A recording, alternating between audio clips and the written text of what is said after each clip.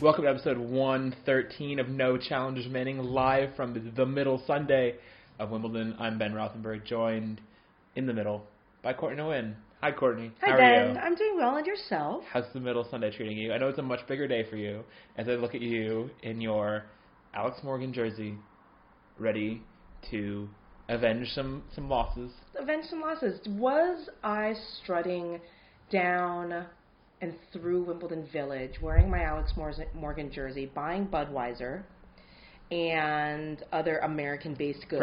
Pringles. We got some Pringles. We got what Tesco called American pizza, which is a pepperoni pizza. Yeah. A bunch of things to prepare for this evening's midnight viewing party, because unfortunately for us, it just sucks. We were talking about it, right? It would have been so cool if this was on Saturday at midnight, which was the 4th of July, and we would have been able to have middle Sunday so we could sleep in. But no, a small but hearty group of writers will be descending on the SI apartment at midnight tonight to take it all in. So I'm pretty excited about that. Including our Japanese friend Aki, who you have been exchanging such amusing trash talk with. And I'm so excited to see what happens there. It's so great because if you know Aki, she is like just the sweetest, nicest. She's our good friend. She reports in Japan. We'll definitely have her on the show at some point, probably when the tour heads to Tokyo. She's great. She went to she lived in LA for like a number of years. Her English is great and stuff, but her trash talk has been epic. She told me that she would be here tonight with beer and a handkerchief so that I may wipe my tears when the U.S. loses, and that they will kick my ass. It's also great. Several asses have gotten kicked at Wimbledon. Segue to the tennis. I mean, most of the players have lost by now, but there are still 16 remaining, each men and women. Some expected faces, some less expected faces. What's up, Dennis Kudla? So overall impressions on the first week before we get more into it. A pretty quiet one, I think, on the whole. For the most part, the favorites that you thought were going to win have won. They've won fairly easily.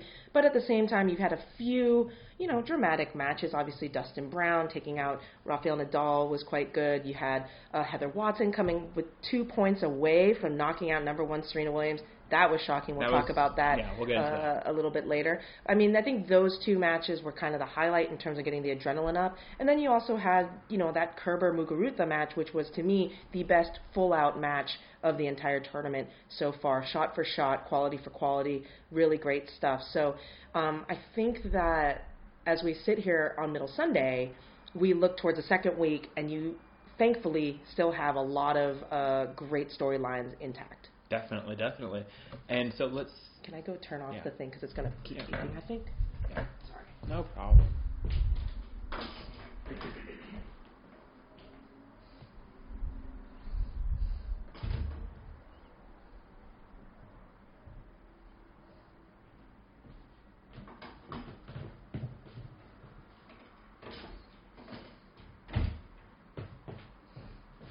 Should I close the window? It's okay. We had it open to start with, so might as well just keep it. I think it's fine. If there's like another siren that goes off, we can pause and look for that. Okay. Okay, let's start with the top half of the women's draw, which was started out for the stronger half, and it's gotten even stronger, especially with the loss, which you didn't mention in the lead about Petra Kvitova losing. The one I don't really want to talk about it. That was the one real shortlist favorite who did lose so far, though. So that's something that was the most significant upset so far. The one that had the most impact on the draw. Definitely. But let's start with the top half of the women's, and let's start with Serena Williams against Heather Watson, because that was, I think, the most dramatic match of the tournament by far. The stakes are enormous. I was on my way to the Wimbledon library. Serena was up 6-2, 4-3, and I decided to pop into center court, just like, I'll watch the end of this, and then head on my way. And I thought it would be like 2 games. I thought Serena would break, and I sat down, and Heather Watson reeled off 6 straight games, and it was so loud in there. That was what I kept telling people. Like, I've been in center court quite a bit at this point. I've definitely never heard a women's match anywhere near that loud, and roof was open, and it was amazing. Yeah. The atmosphere there was incredible. People were all in for Heather, and I think that Serena was rattled by that. Yeah, no, for sure. And we've seen this happen, or at least I've seen this happen here at Wimbledon with respect to, what happens when you put, a Brit on center court and you, I don't know, just kind of see what happens. And the atmosphere, because I was out near Henman Hill, which was packed out. Everybody, as this match was unfolding, as the upset was unfolding, potential upset anyway, the Hill got so packed they actually had to shut it down. Didn't let people up there anymore because it was at capacity. And it reminded me of a couple of years back when Laura Robson was on, I want to say center or number 1 court, and she was playing Marina Arakovic. And number 2 court. Actually. Number 2 court, okay. And it was, for a spot in, I guess, the 4th round. Yeah. And Arakovic was totally leading. She was choking like a dog. Yeah, she led, and then she totally choked. And the big reason that she choked was because of the British crowd. And I was out on Henman Hill, so I didn't know what it was like out on number 2 court. But on the Hill, everyone, that was the match that was on the screen, and everyone was living and dying with every single shot, and you could hear it throughout the grounds. And it felt a lot like that. You knew exactly what was going on center court yesterday, and it was reminiscent on some level, not full, but on some level, to when Murray won Wimbledon. Like in terms of like the chorus of the Hill and center court kind of converging. It was not a match people saw coming. I mean, I didn't expect Heather to give Serena that much of a test. I think everybody was really laughing at the idea. 3-3 or something. People were, I think, laughing at this idea because obviously we're in Britain, we see the BBC coverage, we hear the things that commentators say, and there are a lot of people who were really talking up Heather's chances, and there wasn't any reason to believe that she could do what she did against Serena that day, which obviously is what makes tennis so great, is that on any given day, any single person can play the match of their life. And deliver something memorable. And all credit to her. That was the best I have ever seen Heather Watson play by a wide margin. Yeah.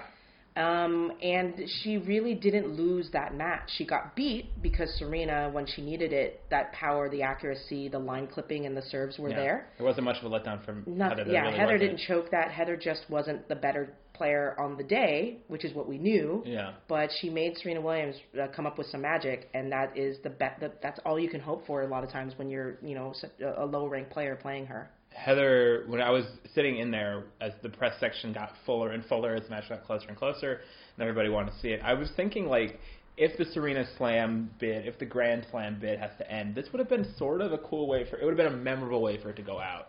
I mean, like, much better than her suddenly flopping against Timea Babos in the previous round for no reason, or even her losing, let's say, in, like, the quarters to Azarenka or something. I just thought this sort of moment of, like, of Britishness sinking Serena would have been amusing to some, and it was a very, very climactic feeling match, and it was, I think, easily one of the best women's matches of the year in terms of sheer drama, atmosphere, all that stuff. So nothing but good things to say about that match, really. Yeah, no, it was great, and thankfully Serena did come out on top, because I don't know if I buy into the whole it would have been a cool way for it to end for Serena. I think that and as we look forward, we'll talk about the Serena Venus matchup, but yeah, it was definitely peculiar, though. I mean, she felt rattled, and I was talking to another reporter about this after the match, and I was saying, I on some level, I wish that she would kind of take a stand and say, you know what, that crowd was out of control in a lot of ways, because they were on some level in terms of the shouting out, in terms of just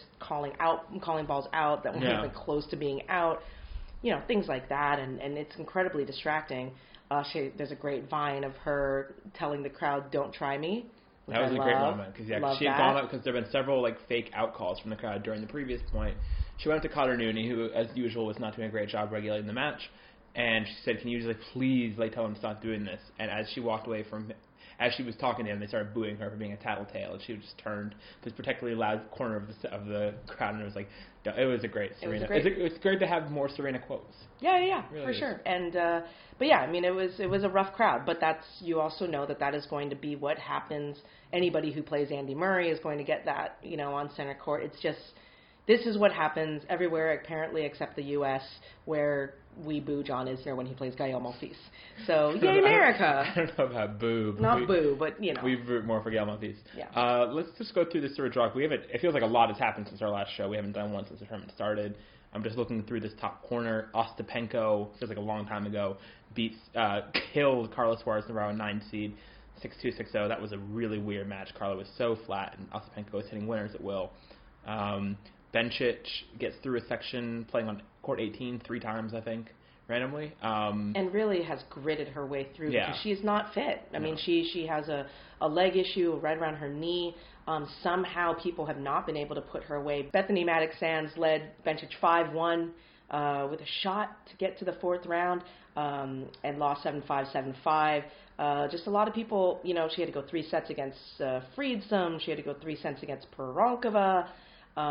It hasn't been an easy road for Belinda Bencic, who now plays Victoria Azarenka. She hasn't been convincing to me, but in the big scheme of things, what an incredible grass court season she's had. It's been near flawless. Final for Togenbosch, lost the second round, I believe, or third round to I can't remember who, but in Birmingham, won her first title, finally WTA final in Eastbourne, and now the fourth round of Wimbledon, and so we'll see. So that's pretty good for her. So elsewhere in that section, Anna Ivanovic lost to Maddox-Sands. Not a shock, I think. Anna's never done really that great at Wimbledon, and Bethany played well. And Bethany's results-wise, purely obviously she's had injuries, but she's a better player than her results have been, and her ranking has been for sure. So I was not shocked by that whatsoever. I liked a comment I got on Twitter from somebody who said, when Bethany is a qualifier, shouldn't it have like an asterisk next to it? Because she's not really a qualifier. Right. And I was like, that's a very good point. Yeah, so the second quarter has been pretty quiet, really. The one match that surprised me in here was Coco Vandeweghe, fairly routinely by Vandeweghe standards, taking out Caroline Pliskova 6-4. Pliskova, I thought, could really make semis out of this section if she'd played well, and she had done well in grass before. It just wasn't her day. Yeah, I called that upset, and the reason why, because I thought, same as you, that she was a dark horse at Wimbledon, but she needed 3 sets to get past Falcone. That was not in the first round, and I was like, I don't think that you're exactly entirely. And she's not a reliable slam not so far, performer in her career. So until she proves that she is, I'm a little bit. I've decided to take my foot off the gas pedal on the Plisko train at the majors. But I mean, she's great. We know what the talent is and what she can do. She's still in good Singapore position. Yeah. We'll see what comes of her. Sharapova's been uneventful. I've barely seen her this tournament. I feel like just because she hasn't been in any interesting matches. Diaz makes second week Wimbledon for the second straight year, which is under the radar weird. Coco played even better in the next match against Stosur, winning 2-0. Virtual bagel. Virtual double bagel, yeah. Yeah, virtual double bagel ran off 12 straight games. And interesting from Coco Vandeweghe, because we talked to her afterwards in one of the small interview rooms, so there's no transcript of it. But she said the last year in Acapulco, she took a bad loss, and basically she said that it took her some time to deal with some demons. But now that she's better. And I was like, can you tell us what those demons are? And she said fitness. She said, everybody's always told me I'm slow and that I'm not fit and things like that. And I always kind of didn't really listen. But after a loss in Acapulco last year, she was so mad at herself that she recommitted. And so, her diet's changed, her fitness regimen has changed, and we've seen in the last 12 months the payoff. She won Sertogenbosch last year. She's climbing up the rankings slowly, and now fourth week at a major. Interesting opportunity against Safarova, who hasn't looked dominant through through her run. But Safarova very well could have lost to Alison Risk first round. That was a very close. Should have lost to Stevens. Should have lost if Sloane hadn't really faded away in that match, losing 6-1 in the third. Safarova a couple times looked like she was going to go out. Sue Shea didn't give her much trouble though in the second round. Bottom half of the draw before we start looking ahead in the women's. It's been more. There was a weaker draw by far to start with, and it got much weaker quickly. The top 2 seeds are out of it. Petra Kvitova losing to Jelena Jankovic on Saturday. Biggest upset by seed and by sort of favoriteness so far on either side of the draw. What were your thoughts on JJ, of all people, pulling off the biggest upset of Wimbledon? Petra Kvitova, 2-time Wimbledon champ, playing at her favorite tournament on her best surface, losing just 3 games through her first 2 rounds against Jelena Jankovic, who hasn't made it past the, I want to say, third round here since like 2010, 2009, something like that. Yeah. Playing on her admittedly worst surface. She still doesn't like it. Absolutely phenomenal match from Jelena Jankovic. She was so good. She was so good. I mean, that last set, especially, her ability to break Petra and rattle her a little bit in that second set to steal that, having been a breakdown, because Petra was up a set and a break, and looked well on her way. She looked, kind of the same Petra that had been there for their first 2 rounds, and Jelena started to find more depth, and she started to find the angles, and next thing you knew, you were watching this match, and it was Petra doing all the running. she was getting yanked from side to side and side to side, and she just looked completely disjointed and discombobulated out there, and obviously a very disappointing loss from her, and she looked very disappointed after the loss. But she's shocked by it. I mean, there's no reason for her to see this coming. Yeah, no. Well, I mean, she did say that she didn't feel great in her second round match. She said that it was hard to kind of. She said she wasn't coughing or feeling ill. Obviously, we know that that's always something that is a danger with Petra, but that energy levels or legs, that something was off for her in her second round match, she said. And then as the match progressed against Jankovic, the legs got heavier. And, is that nerves? She says no. Just because she says it doesn't mean it's not necessarily true. But yeah, I mean, I think to me this is more of a tip of a cap to Jelena. I agree. Because I think that Petra started that third set very slow. There were opportunities for Jelena to make the breakthrough early. She didn't. But as the set progressed, she did play better, I think, Petra. And then Jelena made the move at the very end. So it was just a great match from her. It's a cliche I don't love, but it really did look like Jelena was playing with like nothing to lose. Yeah, she was playing really with a lot more freedom, a lot more joy. She was light chattering joy. With the crowd. Yeah, with the crowd we know and, JJ loves too, but we know JJ loves the stage, and this was very much a stage. She brought along her super fan from Court 18. I don't know if you know this, saw this woman, this like kind of crazy lady who was sitting in front of Court 18 in her previous win over Rodina, who took her 3 sets after she went 10-8 in the third against Vesnina. So JJ was not having a stellar tournament before this. And like this lady was like screaming for her the entire time. And afterwards, JJ brought her like a bottle of Gatorade as a gift.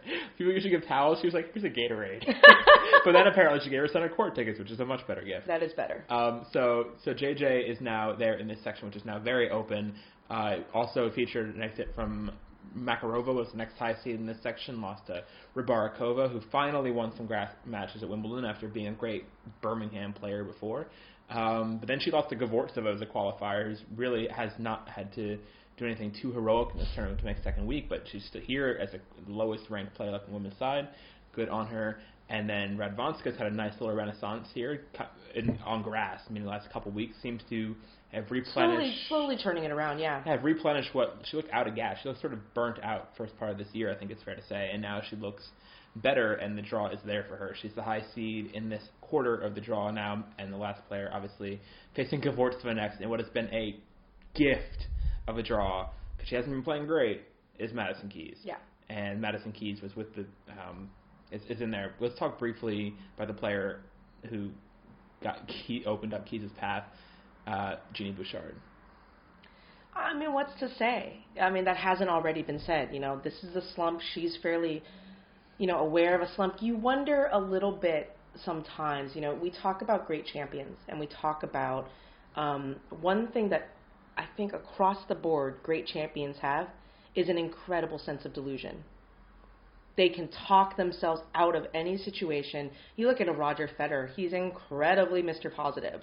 Even the worst loss, he's like, well, there's positives to be taken out of it. Or people say, oh, you're slumping. And he's like, well, I've actually been playing really good tennis. I don't know if you've been watching me, but the quality's been really good. It's just been a little unlucky here and there. I played great against Andreas Seppi. He just exactly. He was just, Rafael Nadal even. I mean, as real as Rafael Nadal can be, he can also be I'm playing better, And I think that Bouchard, there's a part of me that wonders whether her bluntness, her self-awareness, she knows and she is copying to this absolute crap form, whether or not that actually hurts her, that actually feeds the downward spiral, as opposed to, okay, I'm losing. I'm playing better though. You know what I mean? Even if she's wrong, but at least I'm playing better. I mean, in practices, I'm hitting the ball really good. I just have to make it translate. Everything can change, the next week. All these, those cliches that you hear from other players, you really don't hear those from Genie Bouchard.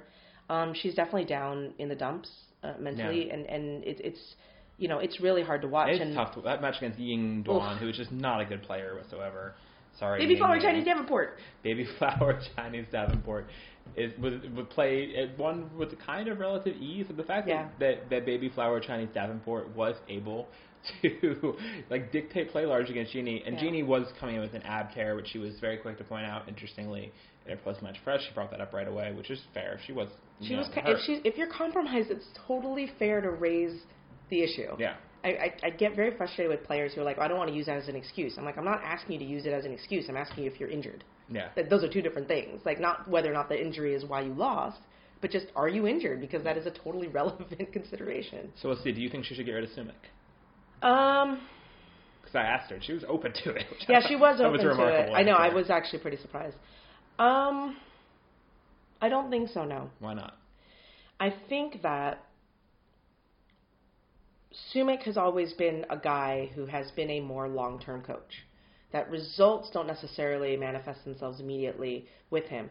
And as much as it's tempting to tag these results to Sumik, she was playing not great after Wimbledon last year. Yes, she had that Wuhan final, the one thing. But otherwise... And she made Australia quarters. She did, but, like, that's without Sumik.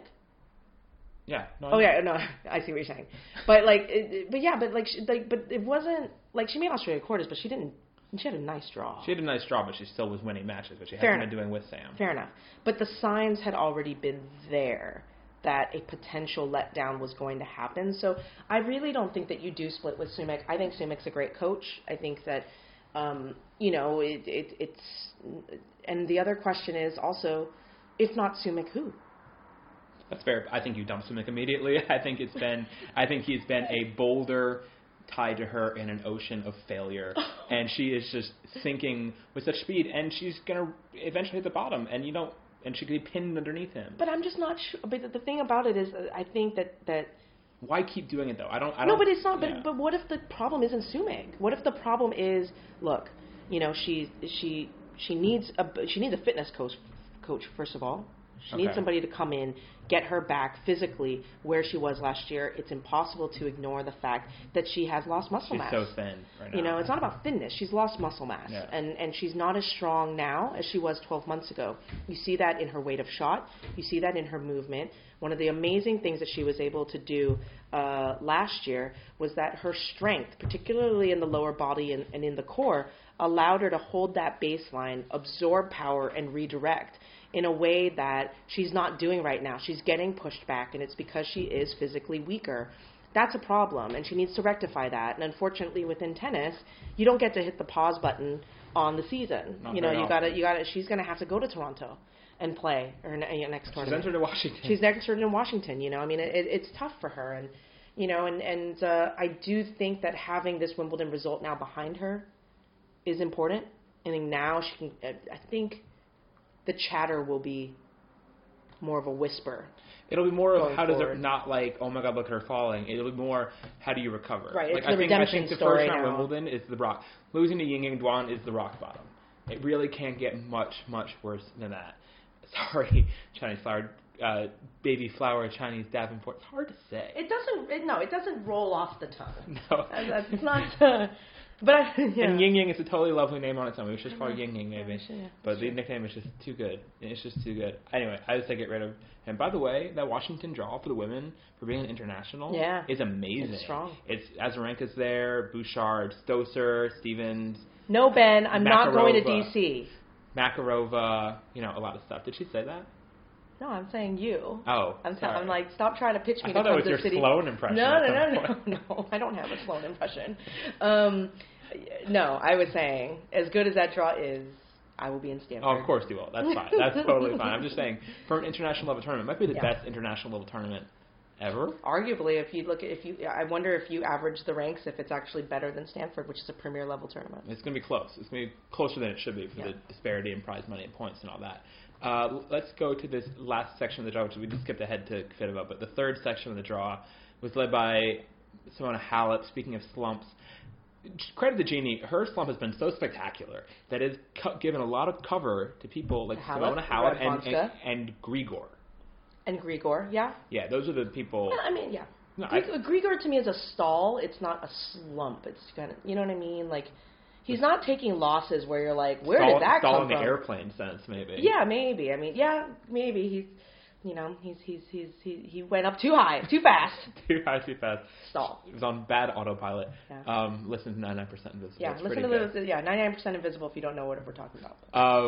Yana Shepilova channeled peak Charleston form. That match was so fun. Like, that was joy. Yana Shepilova, I was remembering during this match, because she completely disappeared after that amazing Charleston run. and she was back in full Chepolovian-ness, and it was amazing. And then right away she faded in the next round against Nicolescu. It was gone. But like a dying star in the night. If you can just get the glimpse of the Chepolova when she burns so bright, right before she burns out, oh, it's a gift. It's a gift. It's a gift. Are you worried about Simona Halep? I'm not worried about Simona Halep. I think that, yes, I do. I think that she's slumping. I definitely do. I've said that before. I think that Simona Halep needs maybe a little bit of time. You think about it as the last couple years, 18 months really. 2 years now that she has been on the rise. It's been kind of this nonstop chase to kind of almost for Halep to see how good she can be, And with every player in the history of their careers, there's always going to be that 6 month, 1 year. And this could be happening to Bouchard, but I don't think that it's happening to Bouchard. I think Bouchard's slump is a little bit different, where they need to actually take their foot off the gas pedal a little bit, and they need to reassess. I think with Halep, I do think that splitting with Wim Fizette was just bad idea genes on every single level. Those two, I think, worked really well together. I think that she wasn't happy maybe with Fizette and what he said in Singapore about possibly maybe they should have lost that match to Ivanovic sort of thing. But there was something there. But the pairing with Victor Ianita, which is no longer a thing, I just really don't think it was really all that great. She's in a kind of regroup and reassess phase, but I'm not too worried. The red flags aren't on. Is it orange alert? A little bit of a shade under that. Thanks, Tom Ridge. Yeah. They the things that worry me about Halep is just she seems not worry, but I think my sort of diagnosis of it more than worry is that she seems to be very sensitive right now. Yeah. A lot of external factors that have been bothering her. She was saying, I read some quote this week that she was bothered by something that Nastase said about her playing for Porsche, playing for money, over playing for Romania. Because she skipped the Fed Cup tie against Canada in order to prepare for Stuttgart, and she got blasted by Tiriac. There's been a lot of stuff I've been hearing in terms of the way that she's been written about in Romanian press, that she reads all of it, and that's not good. That's the thing about that, right? Like you hear about on that day when both Bouchard and Halep went out, they both talked about how they about the media and about like, man, maybe the media will now write about this, or the media when they're like Bouchard said, when you're winning, there's nothing but good things said about you, and when you're losing, it's like it's the end of the world. And I'm sitting back there as a member of the media being like, why are you reading the media? Yeah. Don't read the media ever. Not even when you're doing good. Don't do it. Just listen to your mom. If your parents love you, you're happy. Like, don't worry about it. Do not read the press. We're talking only to Do not do players. it. The rest of you, please keep supporting your written press. You guys don't do it either. I don't care. But, like, just kidding. Just kidding. But, like, with players reading press, I'm just like, but... And there are other players, I don't know if Simona's this bad, but there are players who search their own name on Twitter constantly. Yes. There are players who go out of their way to find things that will bother them. And not that people Gesundheit. Not that people don't not that non-players don't also do these things, because they do. But it's just detrimental. Players' psychology is such a huge part of tennis, and confidence and all that.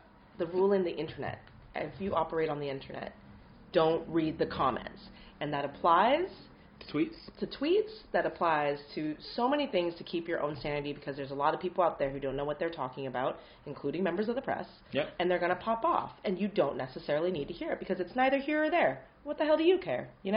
Agreed. Also in that section, the high seed remaining in the bottom half is Caroline Wozniacki, who got through to Camila Giorgi easier than I thought she would. I didn't get to see much of that, but I thought Giorgi would win that match. I think we both picked Giorgi pre-tournament. Wozniacki got through 2-2 to play the winner of the aforementioned great Muguruza-Kerber match, which was Muguruza. I want that on DVD. That first set, that 83-minute first set. Saving 9 set points in the first set. How'd you do it? It's so great. How'd you do it? Kerber was so good in that first set. Yeah. So good. I thought Kerber would make semis in this section. Even before it fell apart with Halep, I thought Kerber was making semis. She was looking good. And the other person I thought might do better, but hit a wall, was Sabine Lisicki, Wimbledon perennial do-gooder. Nah. Here, she'd made quarters or better quite a few times in a row that she'd played, and she got thoroughly stomped in an efficient way by Timea Baczynski, 6-3, 6-2. It was kind of brilliant, too. It was not... close as the score would indicate, it was really not. And the surprise candidate from this quarter is Monica Niculescu, Romania forever. who emerged from the rubble, and there was some rubble that included Kristina Pliskova. Last Plisko standing. I know, that was surprising, making third round at the slam where she won Junior Slam. So it's good to see Chris Plisk get on the board a little bit here and have her first real result beating a terrible Svetlana Kuznetsova.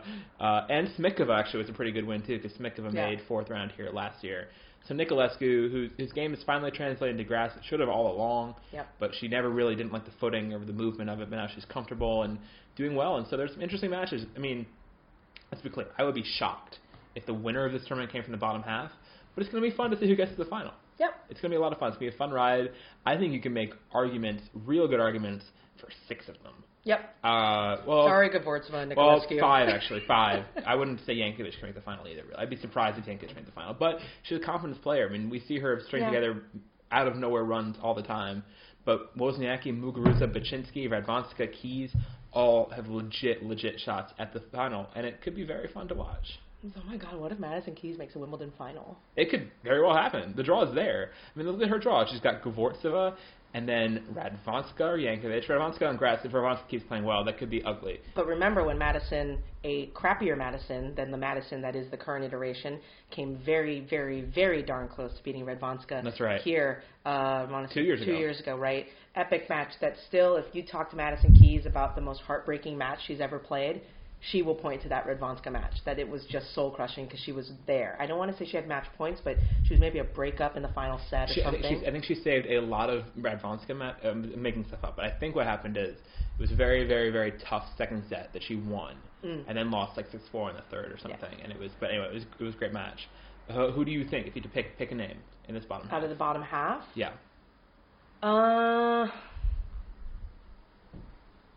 Screw it. Madison Keys. I'm wearing my USA kit. I'm all about America this weekend. It was 4th of July yesterday. She wore some awesome freedom kicks. Check my Twitter feed if you haven't seen the photos. I'm going to go out on a limb. I'll say Madison Keys because you're right. You can roll the dice anywhere in here. I mean, I wouldn't be surprised if it's Caroline. I think she's playing really well. I don't think that Muguruza can do it again. What she did against Kerber was some special stuff, and I think that she would need that same level to knock out Caroline. And then you get a Caroline Baczynski, I think. That's a pretty tough one to call. Again, though, I might pick Caroline there. I mean, if I were to put on my straight-up analytical hat, I'll probably say Caroline through this section. But I think there's a path there for Madison Keys, and she hasn't had to work too hard through the first week. So she's fit. She's fighting. One of the funnier moments, one of my favorite moments, was actually the Keys press conference after she beats not Tatiana Maria, but Kulichkova. And we were in the small interview room, and she had her agent, obviously, Max Eisenbud, in the back of the room, and then also Mary Jane Orman, who kind of does PR for IMG and is a bit of a handler with all of their IMG clients. They're both sitting in the back of the room in 2 moments. First, when I was asking Madison about the fact that she's working with Scott Burns now, as a physio. He's come on after the French Open, which is great, and I think a lot of that is to help resolve that leg issue that she continues to have, the adductor issue. So, and I said, so you're fit? You're good here at Wimbledon? And she said, yep. And then as I was sitting next to Max and MJ, they started like vigorously knocking on the wood chairs in front of them. So obviously that's a concern.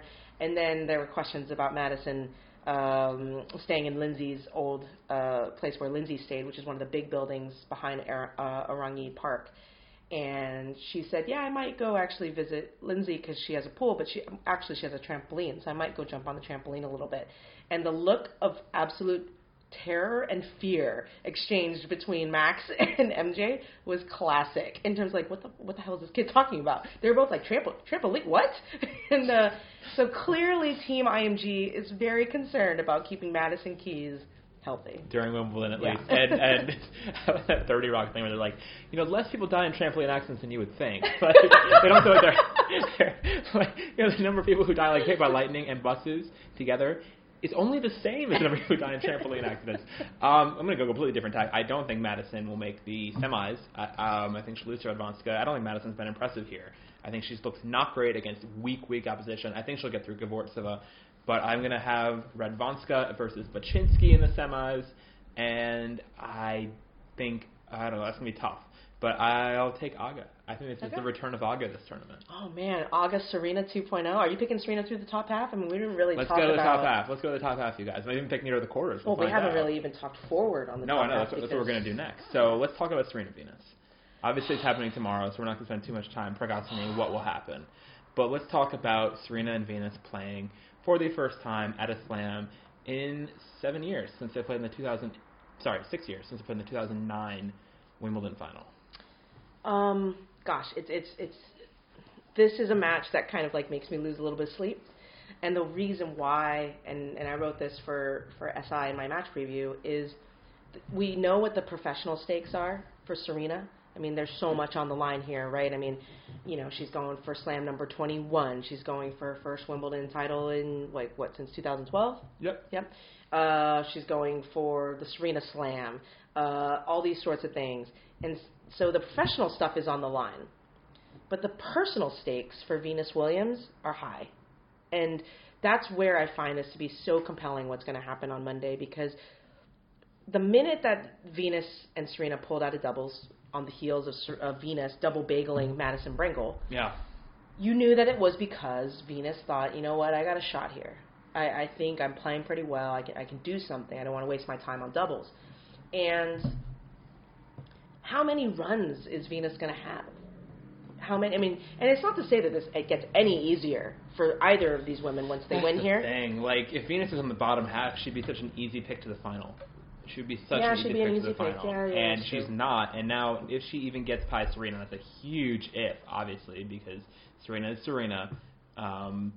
She then gets Vika most likely, and maybe Bencic, and then she gets Sharapova, who she doesn't have as good a record against as Serena. I mean, no one has as good a record against Sharapova as Serena does.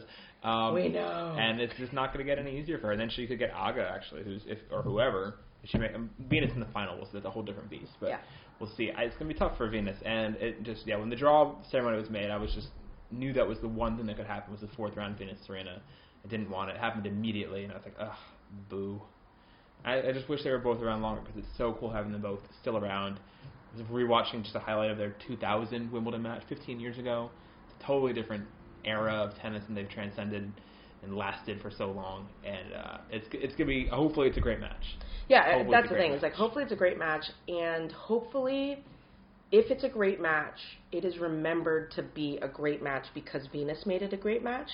Because one of the things that becomes so frustrating, right, and obviously it's, seeding, draw, whatever. I mean, there's a lot of different factors that go into this, is that she played that incredible match against Petra Kvitova last year. Yeah. People kind of at this point don't remember it, but you remember, that was the level that Venus could hit on grass here at Wimbledon. She played pretty darn well and then kind of collapsed against Madison Keys in the quarters earlier this year. I mean, she could have made the semis. I mean, we were a Keys away from Serena Venus semi in Melbourne, which we forget about. And I think that these losses kind of, I know that I'm guilty of it, which is why I guess I'm talking about it, is they kind of make me forget how good Venus still is in a lot of ways. Yeah. And remember, you didn't pick her to make the I didn't. round. I mean, when Ben said that we had this whole debate the last time, I was like, I think it's bullshit that we're even talking about it. I think Venus could lose in her first 3 rounds.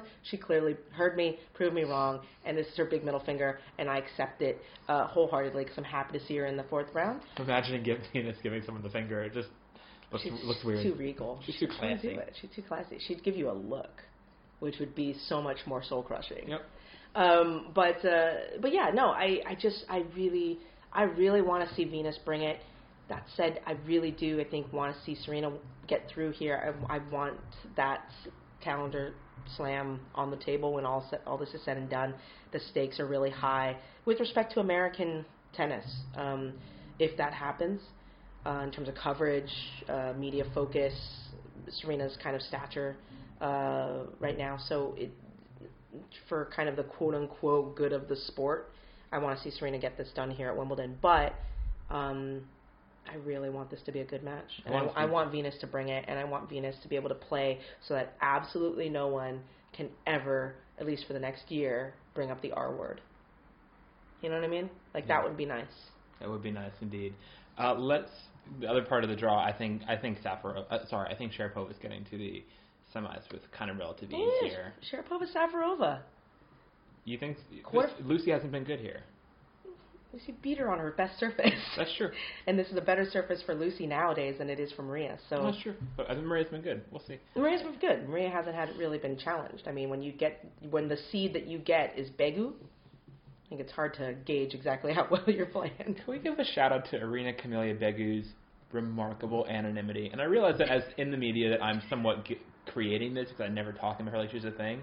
But she's been a seed and a sort of a person like who wins matches at Grand Slams. Beat Caroline at the Open a few years ago. Right, for a long time. And I feel like she just has I could not tell you a single like Begu fun fact, like a single one. But then how much of that is also Irina Camelia Begu? I don't know. I'm just curious. If you guys have Begu fun facts, send them. Hashtag Begu fun facts. Thank you guys. Thanks. Let's go to the boys now, who've neglected for over half an hour of the show, more than that, which is pretty remarkable of us. But the reason probably why, though, is because the favorites have come through. There's been one massive upset, but even then there's an argument as to whether it's massive.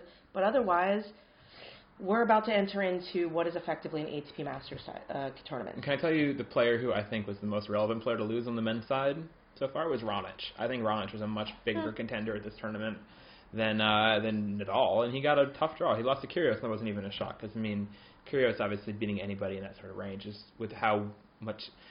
there was this, I forget, I should attribute this, but I don't know who it was from. Someone on Twitter was quoted in some article saying, like, the amazing thing about Nick Kyrgios is that he's almost as good as he thinks he is, which is, like, really good. That's actually amazing. That's right? a great quote, yeah. Yeah. I mean, let's pause for a second. Okay. Because I don't know if we've really ever... Let's talk Nick Kyrgios. Okay. Let's do this conversation. Okay. Because he has... You know, if you haven't written a think piece about Nick Kyrgios, I haven't done it. I don't think you have. No.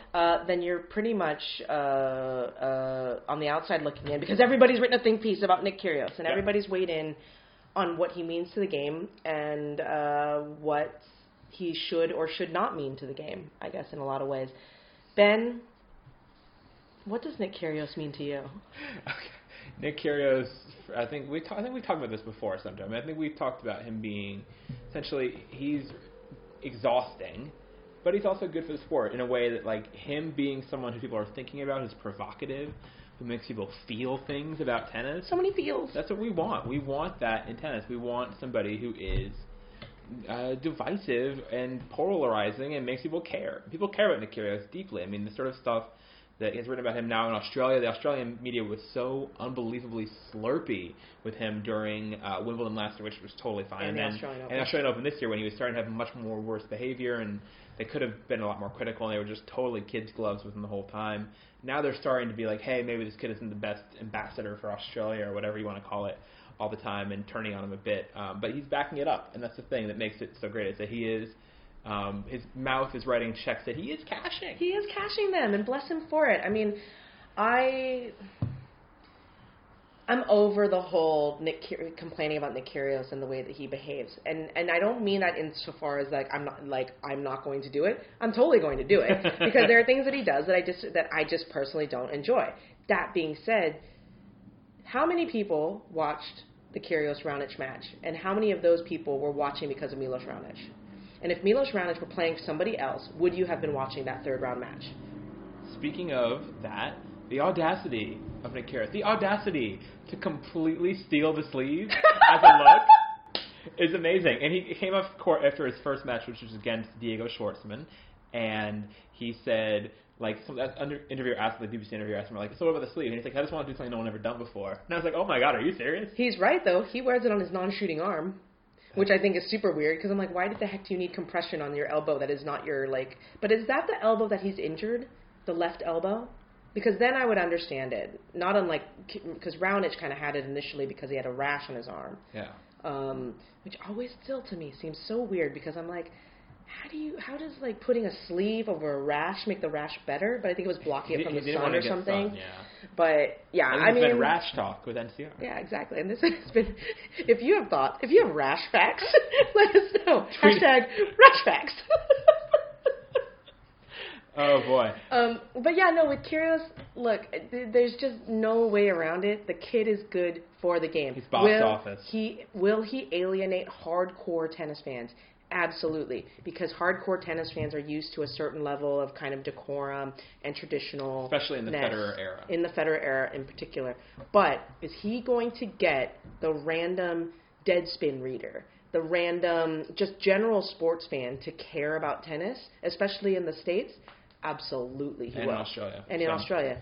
So I don't see why anyone should want to temper his temper. I mean, they should want him to just let Nick be Nick. And but that being said, should the ATP step in and fine him when he does crazy shit? Yes! Yes! Step in. Absolutely. If he's cussing, you should be fining him and giving him violations. He shouldn't be getting away with that stuff. But if he wants to keep doing it and keep writing the fine check because his sponsors will basically be like, you do you, we'll pick it up. So let him do it. No. Who gives a shit? It doesn't hurt anybody. It really doesn't. And honestly, it modernizes tennis. It brings tennis into the new modern era where we can finally get, a broader base of youngsters who watch NBA, who watch football, who watch all these other sports to actually be like, I don't like any of the other guys because they all seem square, but that Kyrgios, when he plays, I'm going to tune in. That is a victory for the sport. I'm sure kids love Kyrgios. I would have to think. If I was a kid, I wouldn't. And I will say this, lovely. too, in further defense of Kyrgios, because the best PR move he's made in his entire career was playing mixed doubles with Madison Keys. Because everybody wants to think that this 20-year-old kid is a jerk, that he's an asshole, that he's a bully. He may have those aspects of his personality, what 20-year-old boy doesn't. But you talk to the other young players about him, they'll like the guy. Every single one that I've talked to does. And they recognize, like, Madison's like, I'm going to talk to him about his behavior. I don't know if he'll listen, things like that. Like, they're aware of kind of who he is as a entity. It's hard to be unaware of Nick Kyrgios, let's put it that way. Right. That's fair. But they like him. So I think that in a lot of ways that does, on some level, kind of give you context to Nick Kyrgios as a person. He is complex. And we should kind of understand that. It's not either or, just like you wouldn't cast like a WTA player as like a bitch or a nice girl. You wouldn't do it. And Nick Kyrgios, I don't think that and the guys you shouldn't look at and be like, he's a bad guy, he's a good guy. It's like, no, these guys are incredibly complex as well. I think we've seen that with quite a few players, and Nick is just one of the next ones. So Kyrgios is in a section of the draw now, which I had Raonic in the semis here, but he's now taking that path and has Stan there. I think he can totally make semis in this draw. Easily. I think Stan's weakest surface is grass. Gasquet will be interesting. That was a tough match last year. Gasquet's playing well. I haven't seen him, but he beat Dimitrov easy. Speaking of Dimitrov and Raonic were both semifinalists here last year, who both lost within an hour or so of each other on Friday. Dimitrov, thoughts briefly on him as we sort of do our slumper update? Yeah, is he stalled out? Absolutely. Has he... Coaching change? I think coaching changed for him. I really do. I think that Roger Rashid did an incredible job with Dimitrov last year in getting his fitness up. Remember, this is a guy who used to cramp like whoa all the time. So his physicality improved. His ability to compete really improved. Yeah. You haven't seen that competitor's fire from Dimitrov this year. When he gets down in matches, he gets down. And hasn't really been able to turn it around. So that's been incredibly disappointing, I think, from Dimitrov. I think that if that's a signal that maybe, everything that he's kind of heard everything that there is to hear from Rashid and he's like no longer processing, then it might be time for a change. So this upper section of the draw, we have Denis Kudla, who I know you talked to here. Denis Kudla is the last American man playing the Lamp. The Lamp. I love Lamp. He did not have the cake draw, I wouldn't say at all, because he had Cuevas, who's a seed first, and Zverev is a dangerous floater. I thought Zverev would win that match easily, and Kudla came through it, climbed back from in the third set when Zverev served for it at 5-4, broke, got back in it, and then he won a tough 5-setter over Santiago Geraldo. So he's been competing really well, making the most of his game. He's a great grass courter. He's been someone who was in the picture. He lost that U.S. Open junior final against Jack Sock, which would have made Jack Sock a household name within American tennis. Kudla, He made him. He did make him. And so Sock lost first round, and Kudla is in the fourth round. First American guy in a while to make second week. Since Marty Fish and Brian Baker, I think, did it together. Oh, Brian Baker. I know. You just made me sad. Oh, I miss you, Brian Baker. Kudla, I don't think will beat Cilic, but it's been a nice tournament for him. Thoughts on talked to him? You ever talked to him before? Yeah, no, I've talked to him before, but not as extensive, like more in press conference than kind of I sat down with him for about 15, 20 minutes to just kind of get his story and pick his brains. Super nice guy, great he's so story. Happy. Yeah, he's so happy. I mean, he's like just he's on cloud 9 right now, which is great to see. You kind of.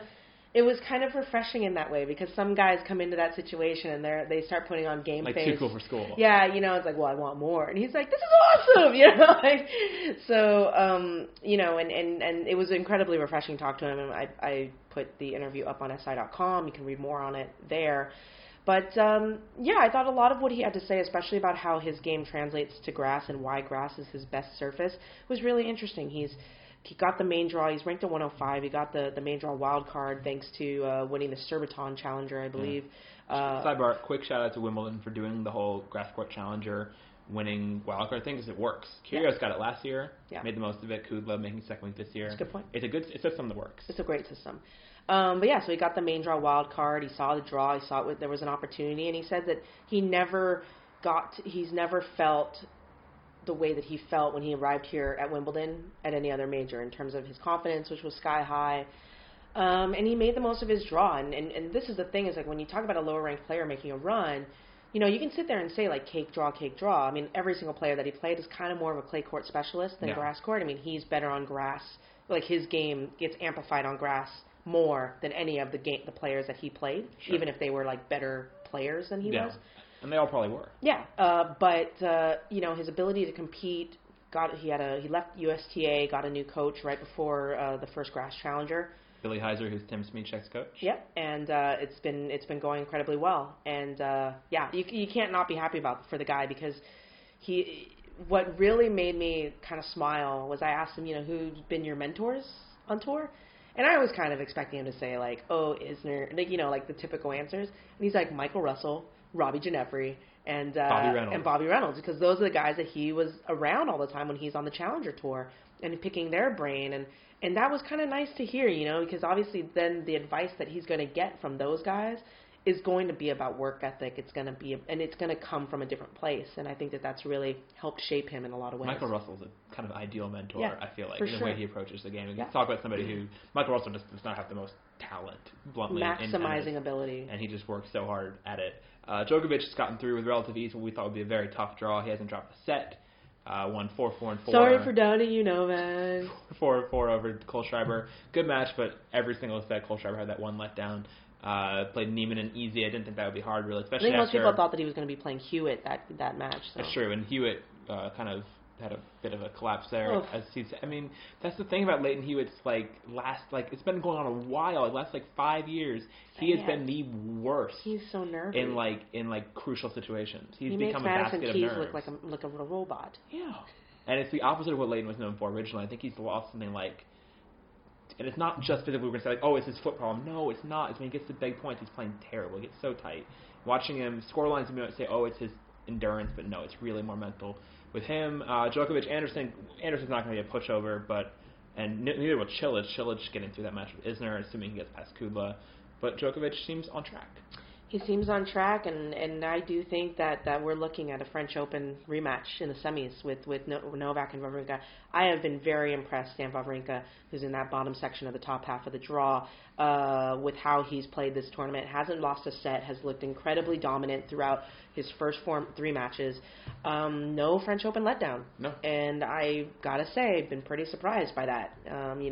Maybe this is a new Stan. We don't know, But he plays 16th seed David Goffin, who made his way through a pretty easy section of the draw, beating Zeballos, Brody, and Baghdadis to make the 4th round. And then we've got that Kyrgios Gasquet, which should be fun. I mean, I would love to see Kyrgios make a run. I would love to see Kyrgios Wawrinka, especially after their little tete-a-tete in the press after their Queens match, where Wawrinka kind of called Kyrgios out for his whining a little bit, which I love. Let's please just keep doing this. If you have feelings, share them. Yeah. You mentioned Liam Brody. Can I give a quick shout out to Liam Brody for putting massively. up with some ridiculous bullshit from the British press?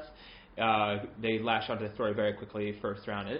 Give some context and to John the story. And John Wortham talked about it too. Basically, the short Cliff Notes version of the Brody story, and it's not that complicated, is that basically his older sister, Naomi, Also a player. Also a player. Was also in this draw. Won a round here last year. Lost first round, a winnable first round. She lost this year to Duque Marino. And she had her funding cut by LTA when a photo of her came out posing provocatively on some night out. And it really wasn't that provocative. It wasn't that bad. Anyway, the fuddy-duddies at LTA got all up in a titter about this and cut off her funding, and the family was very upset. And the father was very upset, and father at least, and Naomi presumably was too. Basically took them away from LTA. Yeah. And then later on in their career, LTA sort of came back for Liam Brody, and Liam Brody accepted funding, and it drove a wedge between him and his father and Naomi for a bit, but I think Naomi and Liam have patched things up, but he and his father aren't speaking, and so then he goes out and wins this incredibly great draw against out-of-shape Matosevic, which was a terrible match, but he comes through and comes back in 5 sets to win it. And he gets all these questions about, like, will winning this match bring your family back together? Like, what would it say about their family if beating Matosevic was all they needed to fix their problems? That's like the shittiest thing you could ever say about a family. Let's look at it that way. Like, how bad would it be if this match actually did change anything? So, no. And so they... Marinko Matosevic brought our family together. Oh, it's the worst. And so they were on, like, tabloid front pages on it, and it makes you appreciate how much Andy Murray's had to deal with it, and how well he's done it when you see these people and Brody, both Brodies, to their credit, handled it with, they didn't make any real missteps. They were classy. They just not be raked over the coals by the press. I was actually really, really impressed by Liam Brody's composure and professionalism. Yeah, he's a really nice guy. He's a super nice guy, and his beard is epic. Like, that should go in NHL playoffs beard. It is like the lumberjack bros in the Pacific Northwest would bow down and build monuments to this beard. It's so wonderful. He's done some interesting things with his head in the past. Yeah, he's had that weird ponytail thing for a while. Like samurai ponytail for a while. He had like a lot of weird piercings at the Australian Open, including one of those like metal bar things to his ear. Yeah. I mean, he's done a lot of things with his head. But he handled it really well and kind of like laughed off and dealt with a lot of the questions head on. We sit next to the tabloid row here, and you can see them just like, and they don't know what they're talking about when it comes to tennis. They just don't have any idea what's going on, which is not their fault because they're parachuting into this. Bless Nick McCarville, because Nick McCarville sits actually right next to the tabloid row. Yeah. Like, he's like right over the aisle. And during the Jeannie Bouchard non-story about the bra, oh my God, they were like going to run this thing like front page about how the All England Club cracked down. She got this code violation because her black bra was showing, blowing it completely out of proportion because she didn't get a code violation. Nothing actually happened. It was just the umpire noticed something and radioed in the event that she wore it again for the next match, that they would catch it before she came back on court. And Nick actually went over to the tabloids and was like, you guys, stop. Seriously, stop. Like, this is not a thing. She never got a code violation. And they kept pushing back against them. They were like, no, this is a great story for us. Like, we're going to, and he's like, right, but it's not a story. And he actually kind of like talked them down before they ran with it. The only thing I corrected them on this week was when they were getting all excited about Dustin Brown's Bob Marley tattoo. I was like, that's not Bob Marley. It's not Bob Marley. It's his dad. It's his dad. Yeah, anyway. Yeah. And so they need some... I'm laissez-faire with them almost. Yeah, I don't deal with them when they're getting something pretty clearly wrong. Anyway, so Djokovic is through here. Bottom half of the men's draw. Let's just keep going to that. This upper eighth, where Davi Ferrer pulled out and gave that great opening to James Ward. James Ward took advantage of it pretty well, winning matches over Vanny, which was not hard, and then Vesely's a solid win. Beating him as top 50 player. Very solid win for James Ward. And then tough. He... Like, lost at 8-6 in the fifth to Vasek Pospisil, which was not a good match. That was not a good match at all. But Pospisil comes through there as he should have. Because Pospisil, underachiever at the Grand Slams for sure. With all the talent he's had in doubles, he shows it. And he made the final of Washington last year. I mean, he's got game. He's gotten quite a few good looks at top players. And bad luck with injuries. So he can make quarters here. He's got Troitsky next. Pospisil's game is tailor-made for grass. Big serve, big forehand, first strike, very stereotypical grass court, successful guy. I think Troitsky will get through that. Yeah, exactly. I think Troitsky wins that. Troitsky's a better player. But, and then Andy Murray gets through, so far, no real drama, minus that one shoulder timeout in mid-stepping match. And that wasn't. Do we need to talk about medical timeouts? No. Okay, good. I don't think so. I don't want to talk about medical timeouts. We're not going to talk about that, don't worry. Karlovic through, beat Tsonga. Let's get the other match in this section, which I almost looked over. Dustin Brown beating Rafael Nadal before losing to Troitsky.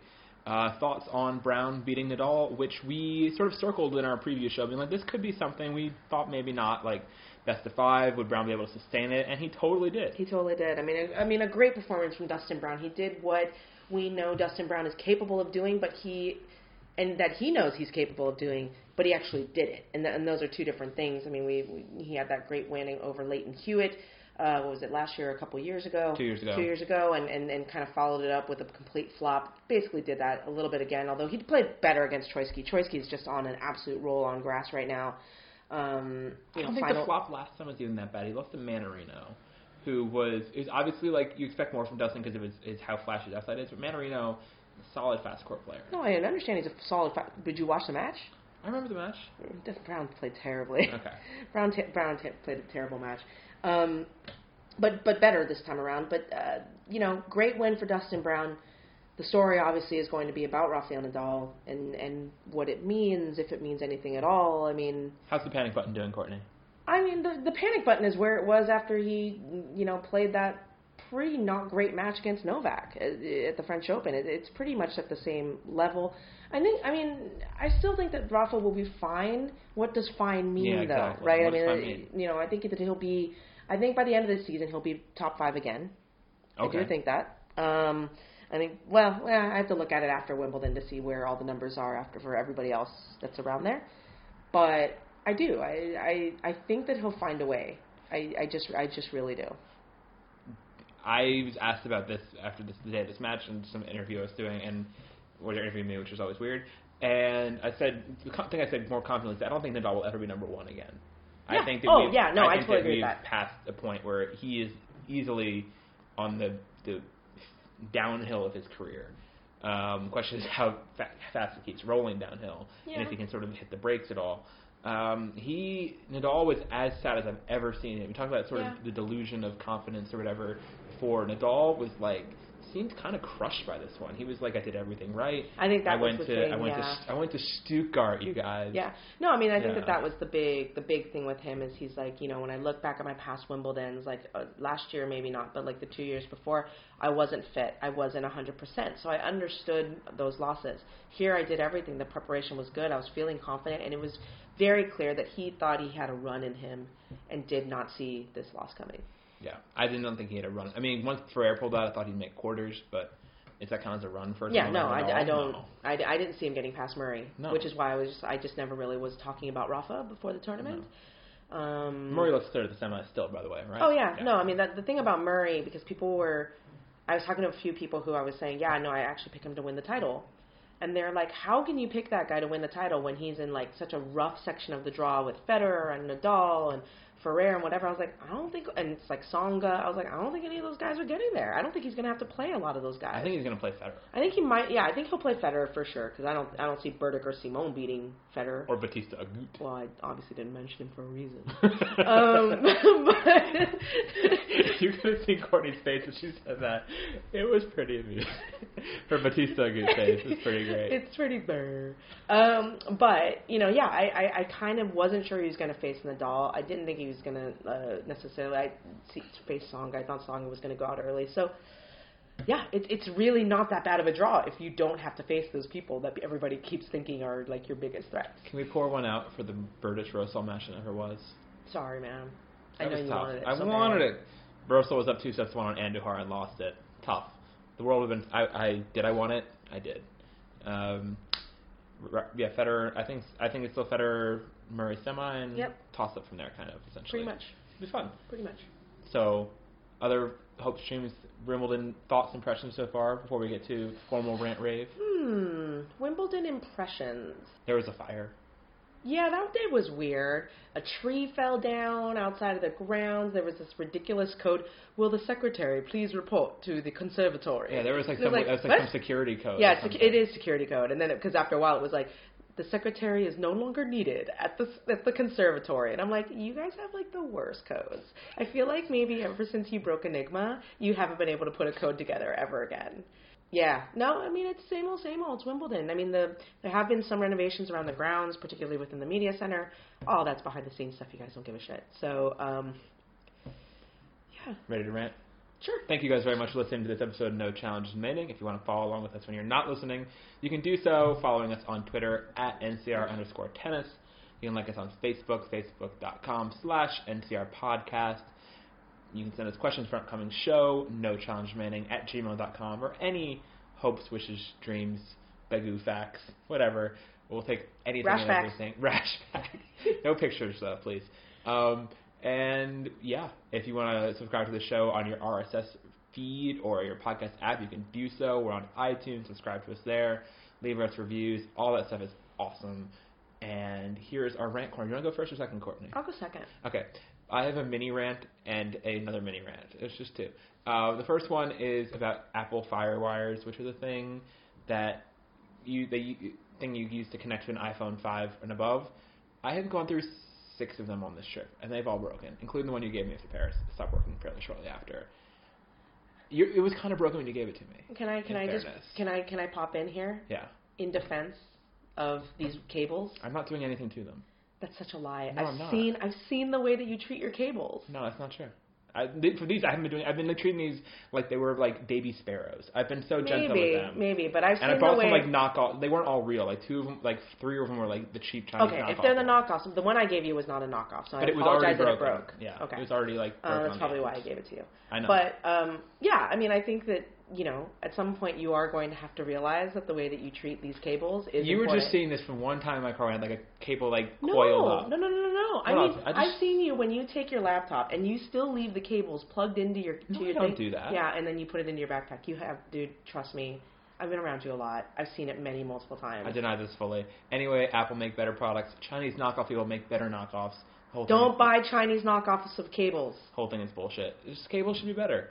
The other thing, speaking of the Wimbledon new media restaurant, it's really cool. It's open 24 hours. That's a new first thing for a Grand Slam. Makes it so you can essentially live there, which I don't, luckily, but it's there. And one of the things, they have a new like pizza station and stuff like that. But the thing that I usually go to the other area, and they're on the salad bar yesterday, 4th of July, there was this big American flag cake with like a big flag that said like July 4th. It was like a birthday cake. Like, oh, happy birthday, America. Thank you so much. And they're cutting into these little tiny pieces and had a little price stand that said like cake bites, £2.70. What? For this tiny piece of cake. These British people are charging us for our own birthday cake. This is exactly why we had to leave these guys in the first place. This is why the revolution happened. This is why July 4th is a notable day. Overboard. I tweeted that. People were like, dump the cake in the harbor. And I'm like, I totally agree. It was a disrespectful birthday cake. No one was eating it. It like stayed like completely intact. No one's paying. It was not a big piece of cake. It was like maybe yay big plus yay tall. It was small. It was a cake bite, accurately named, not accurately priced. Who charged a birthday cake? Especially, like, it's a cake, it's a gift.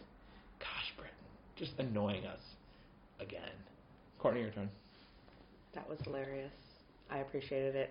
I did not see the cake because I normally go to the pizza stand. Sure, okay. So my first is actually a rave.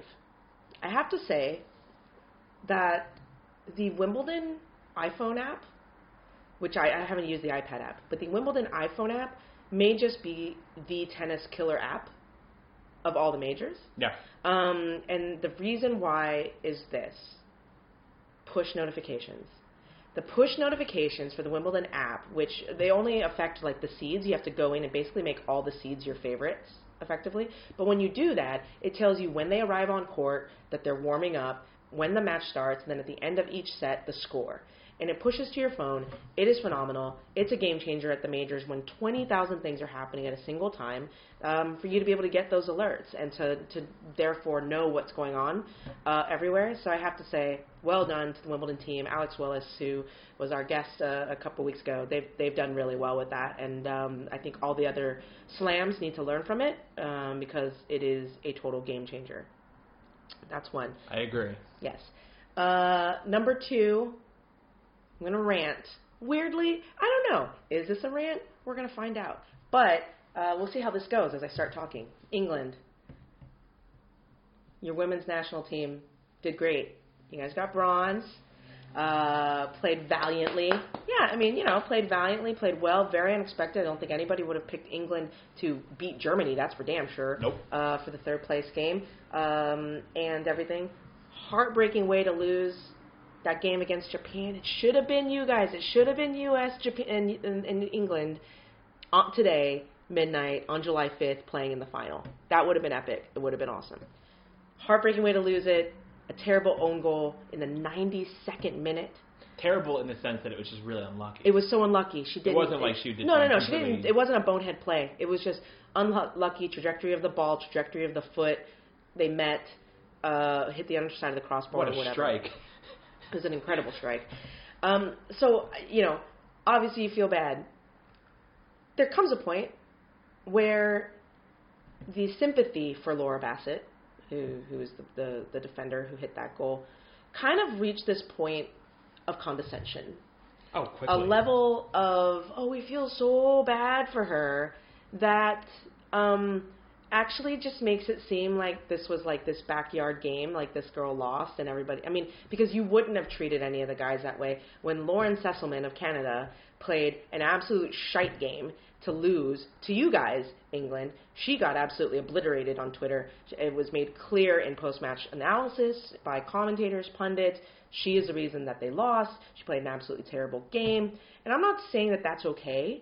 Why isn't it okay? But I'm saying, no one should, have to sit there and, deal with, Twitter abuse. No, but if someone clearly was the reason the team lost the game, people are saying, I don't mean, at Laura Sesselman, go die. Right. But people saying, people not at team being, they lost to Sesselman was terrible. Right. No, this is totally what I mean. Exactly, right? If it's sport, it's sport. And in sport, if you want to treat women's sport and make it seem like it's a legit, real thing, then you apply the same analytical cap to it, regardless of whether the person has a penis or a vagina. And you don't eviscerate someone for, an own goal.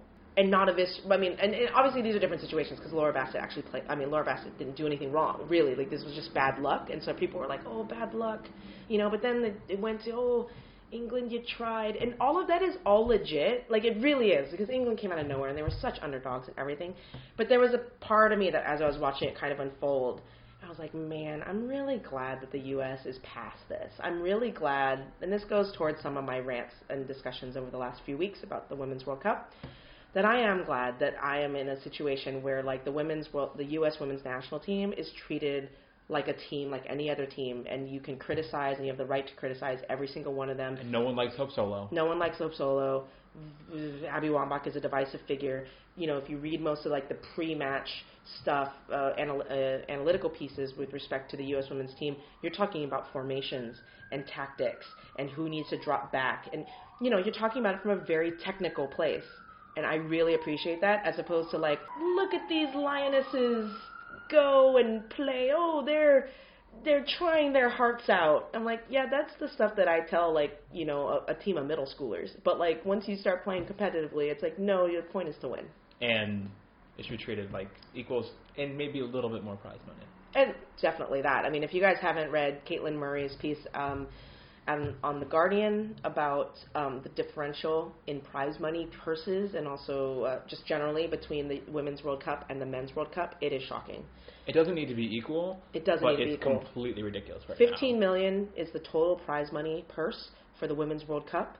The Men's World Cup is $576 million. Yeah. That is an absurd gap. Absurd.